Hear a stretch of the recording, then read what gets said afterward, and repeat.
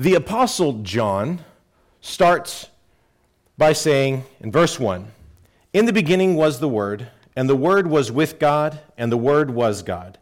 He was in the beginning with God.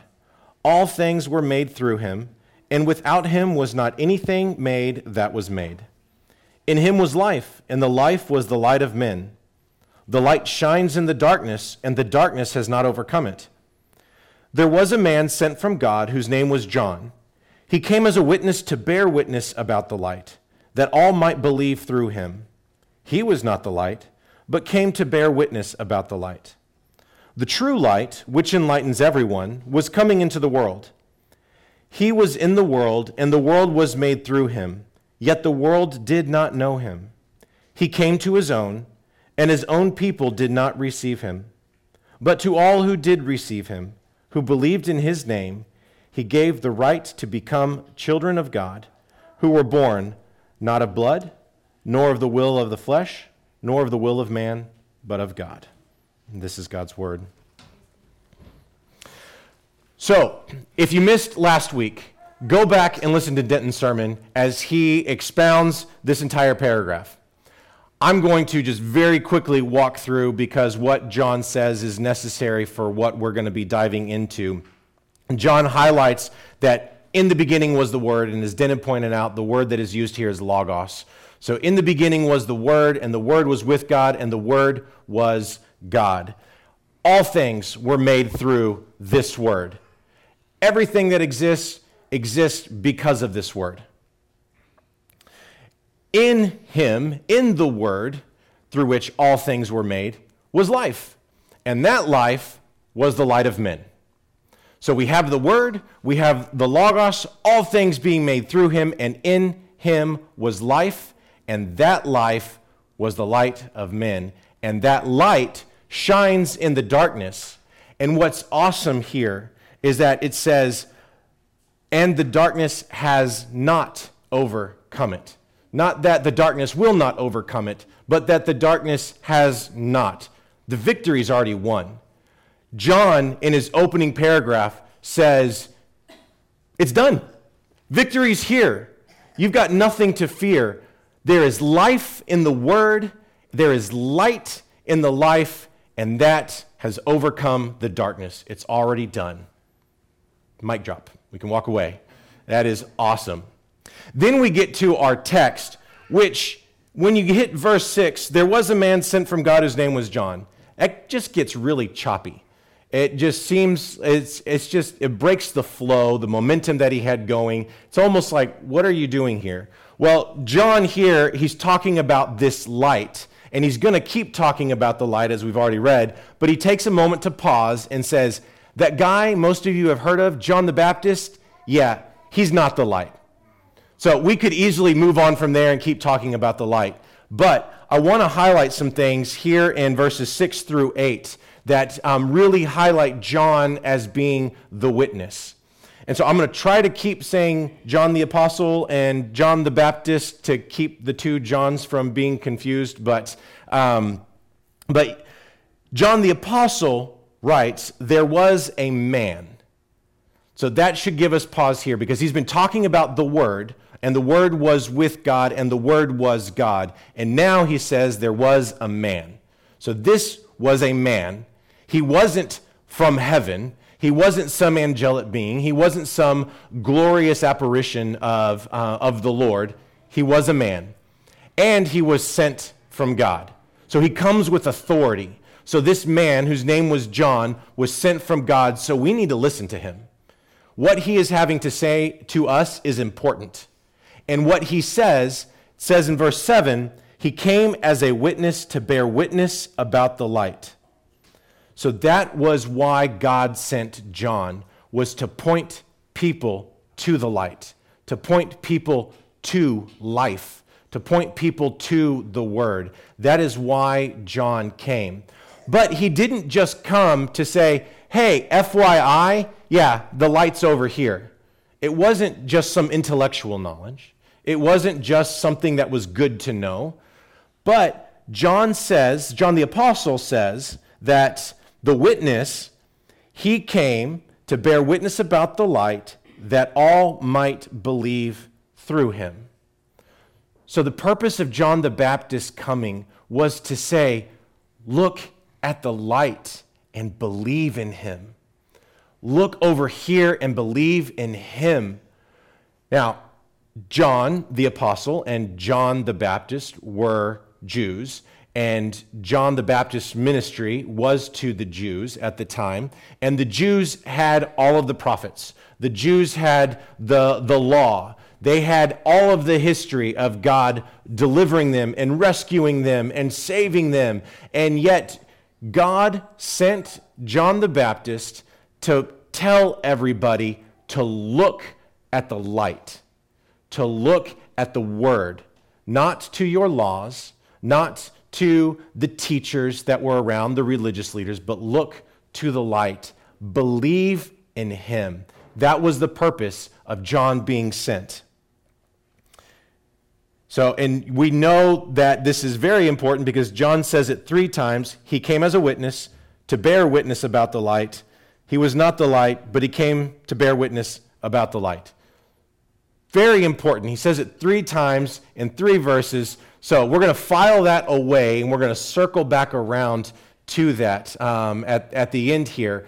But very important that John is witnessing about the light. Then the apostle moves on to verse 9 to talk about the light in more detail.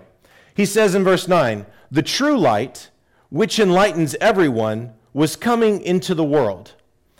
So it's not just any light. This is the true light. It's not just some grand idea. This is the truth. Our culture today says the truth is in you. You are the light. If you watch any sort of reality show, any kind of singing competition, our guilty pleasure is watching the early stages of The Voice, when people get up there and the banter between the judges. But regularly the judges will tell somebody like, "You're the truth. You're the light. You're so great. You're so wonderful." And that sounds good. It makes us feel good.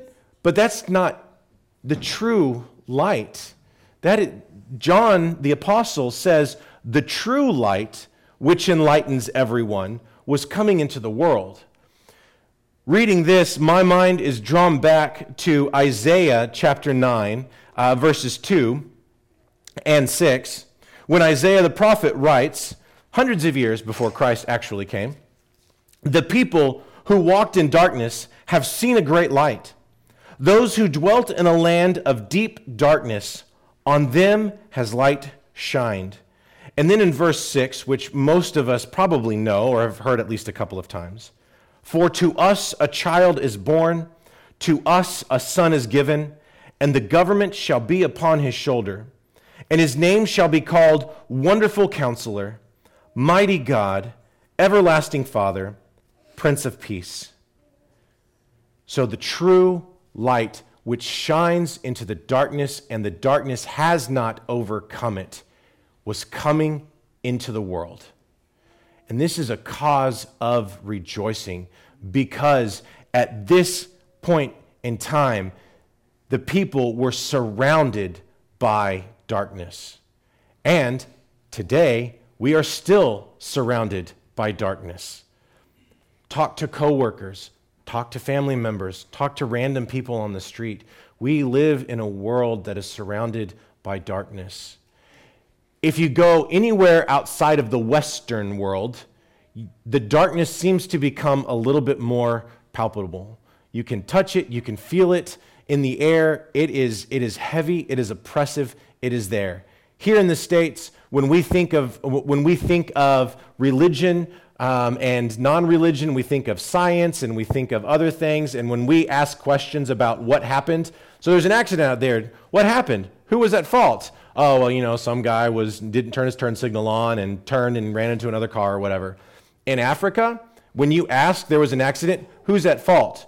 What they mean was, which evil spirit did you annoy or did you do wrong that caused that accident to happen? So maybe it's not your fault. Maybe it's your parents' fault. They didn't appease the spirits enough, and so they're taking their vengeance out on you. That's a common belief throughout much of the world. They are surrounded in darkness. Some of you may know this, some of you may not know this. I served as a missionary in West Africa for 2 years, and the stories that I've heard and just the things that I've experienced there, it really comes alive when Africa's the dark continent. Doesn't mean that, a lot of places don't have electricity. Doesn't mean that, the Europeans, when they were settling Africa, they meant it's uncivilized. But no, there is a darkness that is in Africa because there is no light. People are bound up into spirit worship. They're bound up into Islam. They're bound into other religions, and there is darkness that's there. Some of you have been to Nepal, which is a Hindu country, much like India, where they worship other gods. If you've ever been to a Hindu temple, there is one in Newburgh that you can go to. And that is quite an experience, going and actually watching them bathe idols. They'll pour milk on a statue and bathe it and clean it and give fruit at its feet to feed it. That is darkness. And so while we might, in the Western world, in the Western mindset, not tend to think about darkness around us, there is a lot of darkness around us. And by God's grace, true light has shone into the darkness, and that darkness has not overcome it. John goes on to write, "He was in the world, and the world was made through him." So the true light came into the world, was in the world, and he reminds us what he has already set up at the beginning, that the world was made through him, the world was made through the light, through the word. And then one of the saddest statements, the world did not know him. Through the word, through the light, all things were made. All things were made by him and for him and through him. And yet he came and the world did not know him. He made everything. He made all of us. We are made in the image of God. And when the light came, the world didn't know him. And that, to me, is one of the saddest statements in this opening part of John's gospel. And then he goes on to say, he came to his own, and his own people did not receive him. Not only did they not know who he was, but they rejected him.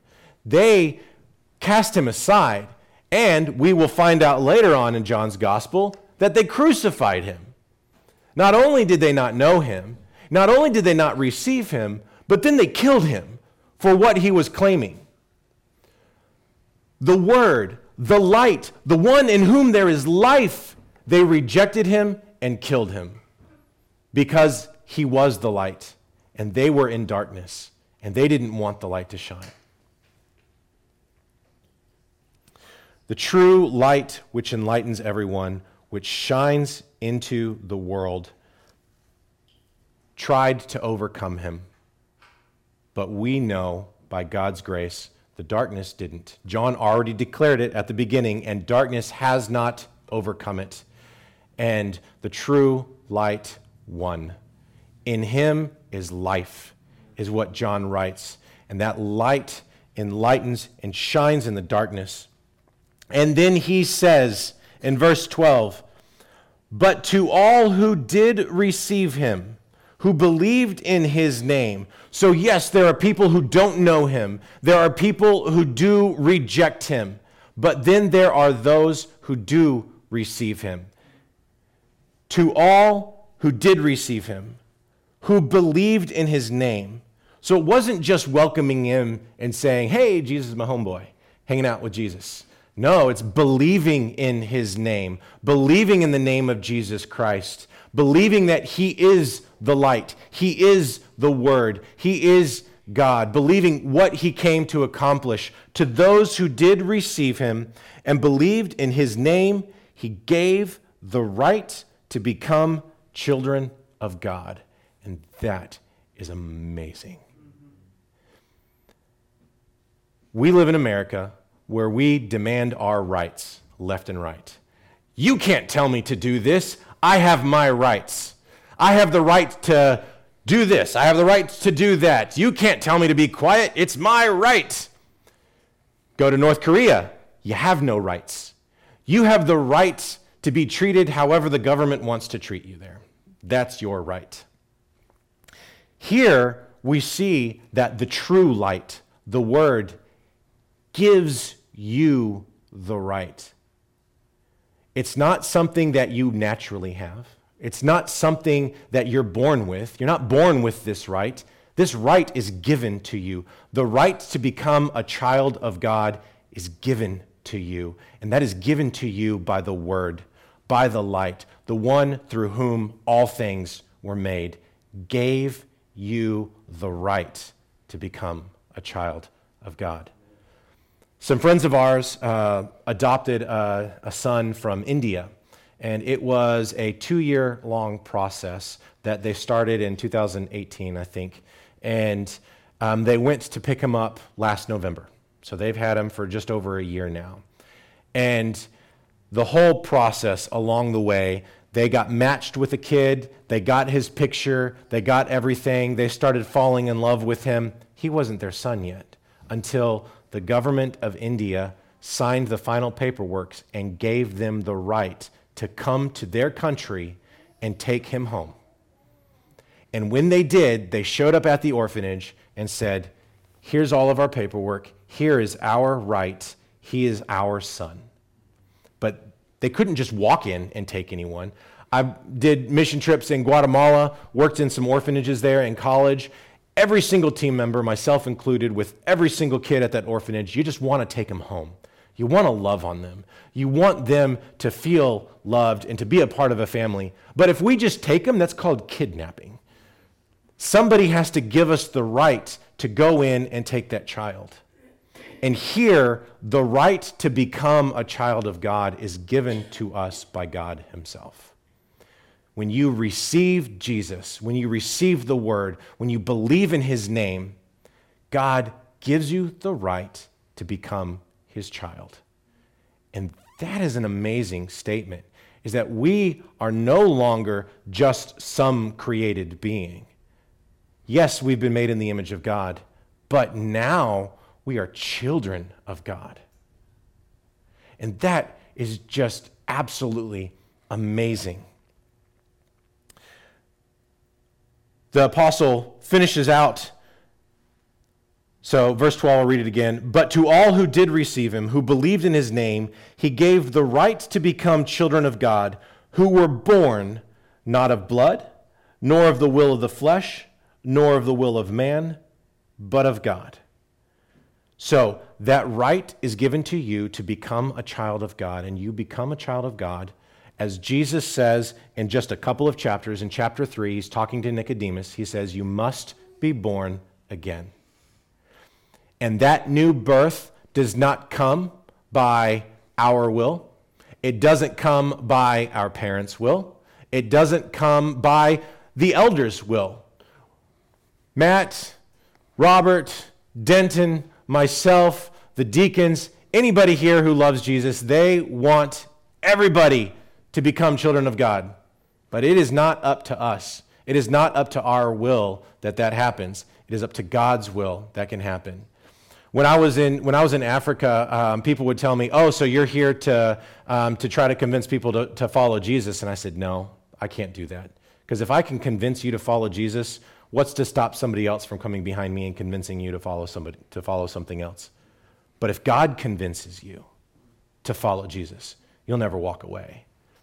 I had every single Muslim that I said that to was like, "Yeah, that's true. So go ahead. What do you want to tell me?" So then I would be able to tell them about Jesus, because from their perspective, I wasn't there trying to convert them.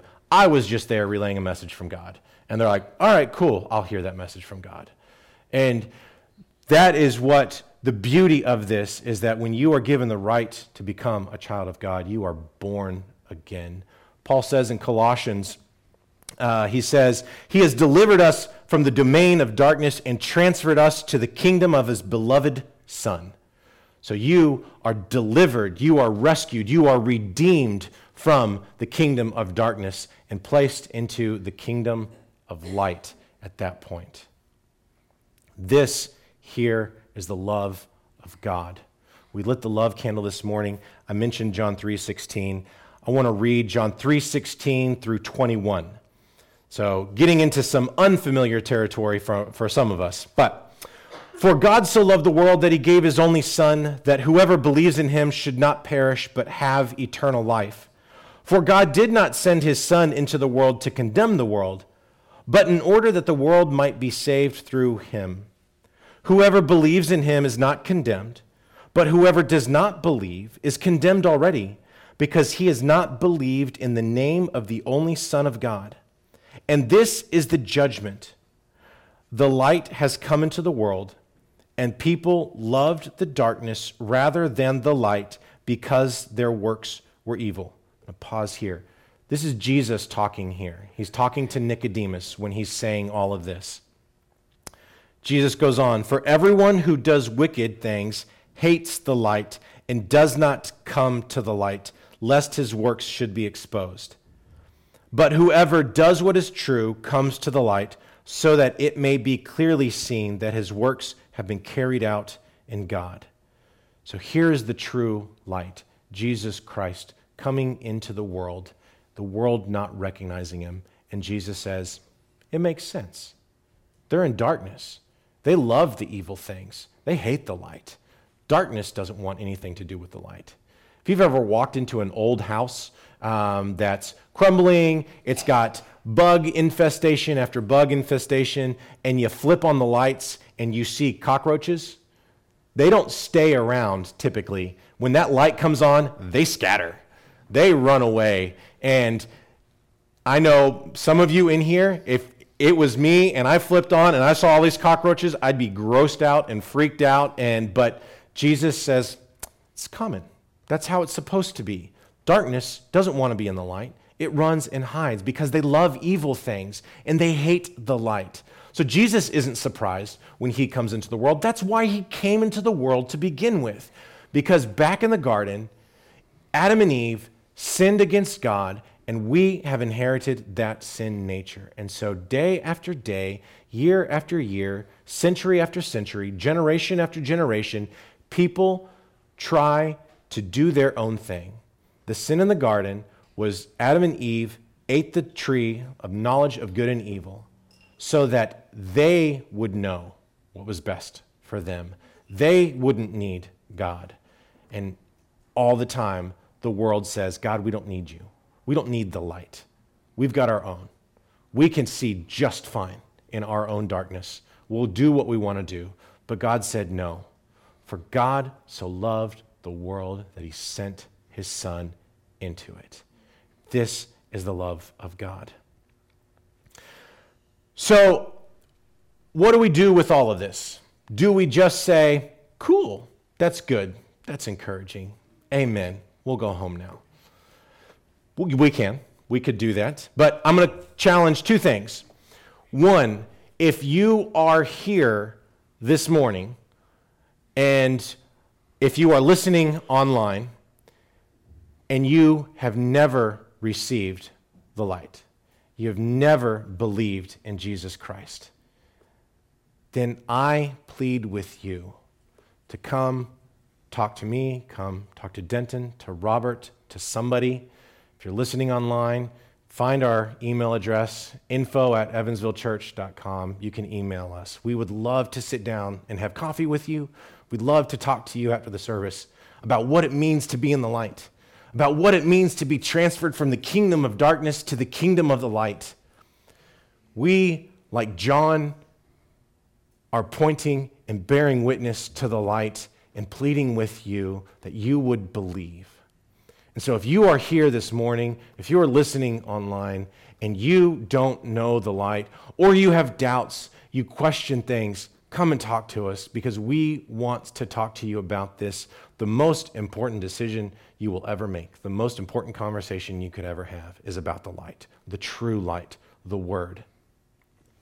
If you are here and you say, yes, I have believed in the Word. Yes, I have believed in the Son of God and believed in his name, and I know that I have been saved and transferred from the kingdom of darkness into the kingdom of light, then I say, praise God. But don't just stay there, because we have a task in front of us that is given to us by Jesus himself. Jesus says in Matthew 5, verse 14, "You are the light of the world." So here we are, transferred from the kingdom of darkness into the kingdom of light. And now, just as the true light came into the world, we are also the light of the world. Just as John was bearing witness, so too are we to bear witness. A city set on a hill cannot be hidden, nor do people light a lamp and put it under a basket, but on a stand, and it gives light to all in the house.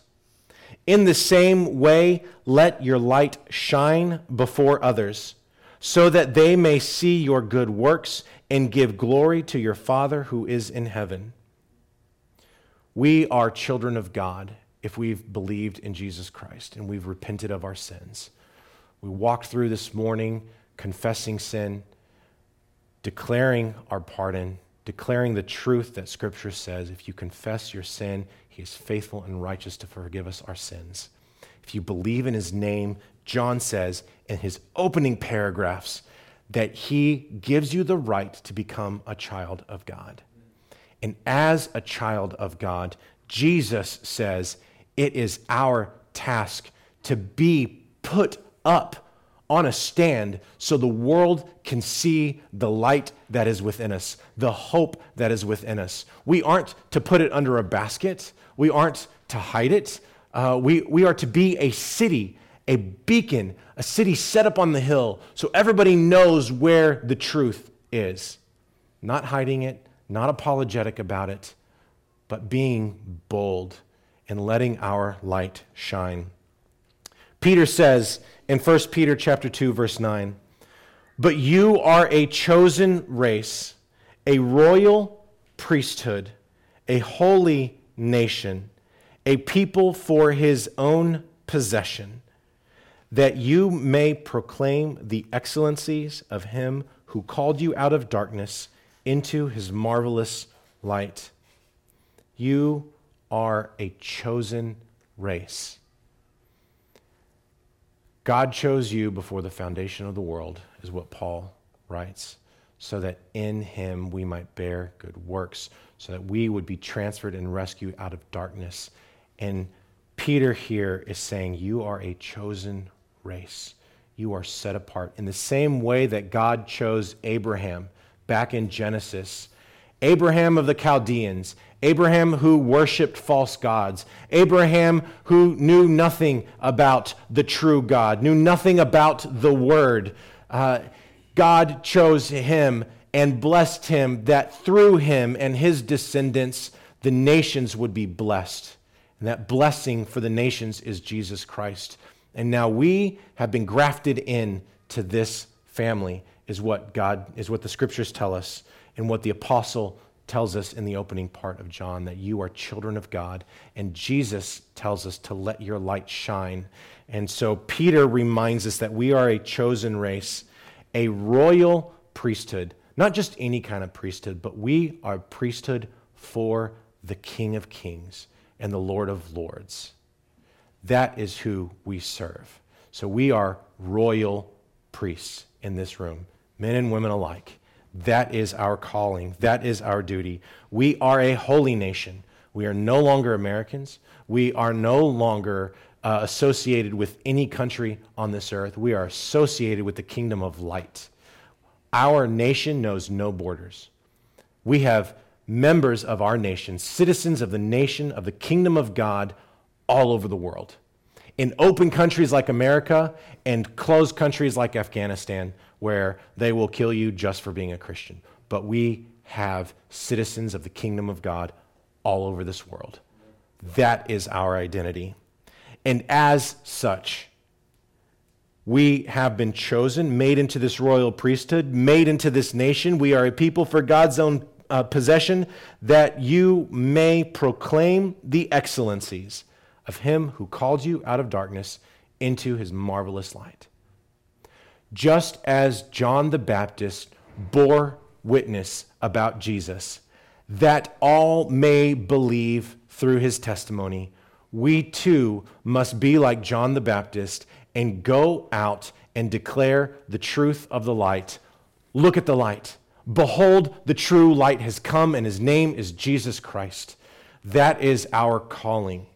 That is what we remind ourselves by lighting the Advent calendar, by lighting the Advent candles, doing the Advent calendar, doing anything like that to remind ourselves what the true purpose, not just of December is, but of our lives, and that is Jesus Christ. If you are here and all of that sounds weird to you, come and talk to me. Love to talk to you about that. If you say, I don't really know anything about Jesus, come and talk to me. I want to talk to you. And if you say, I want to be a light, how can I be a light? Come and talk to me. So come and talk to me, Denton, Robert. We would love to talk to you about these things in more detail. Let's pray.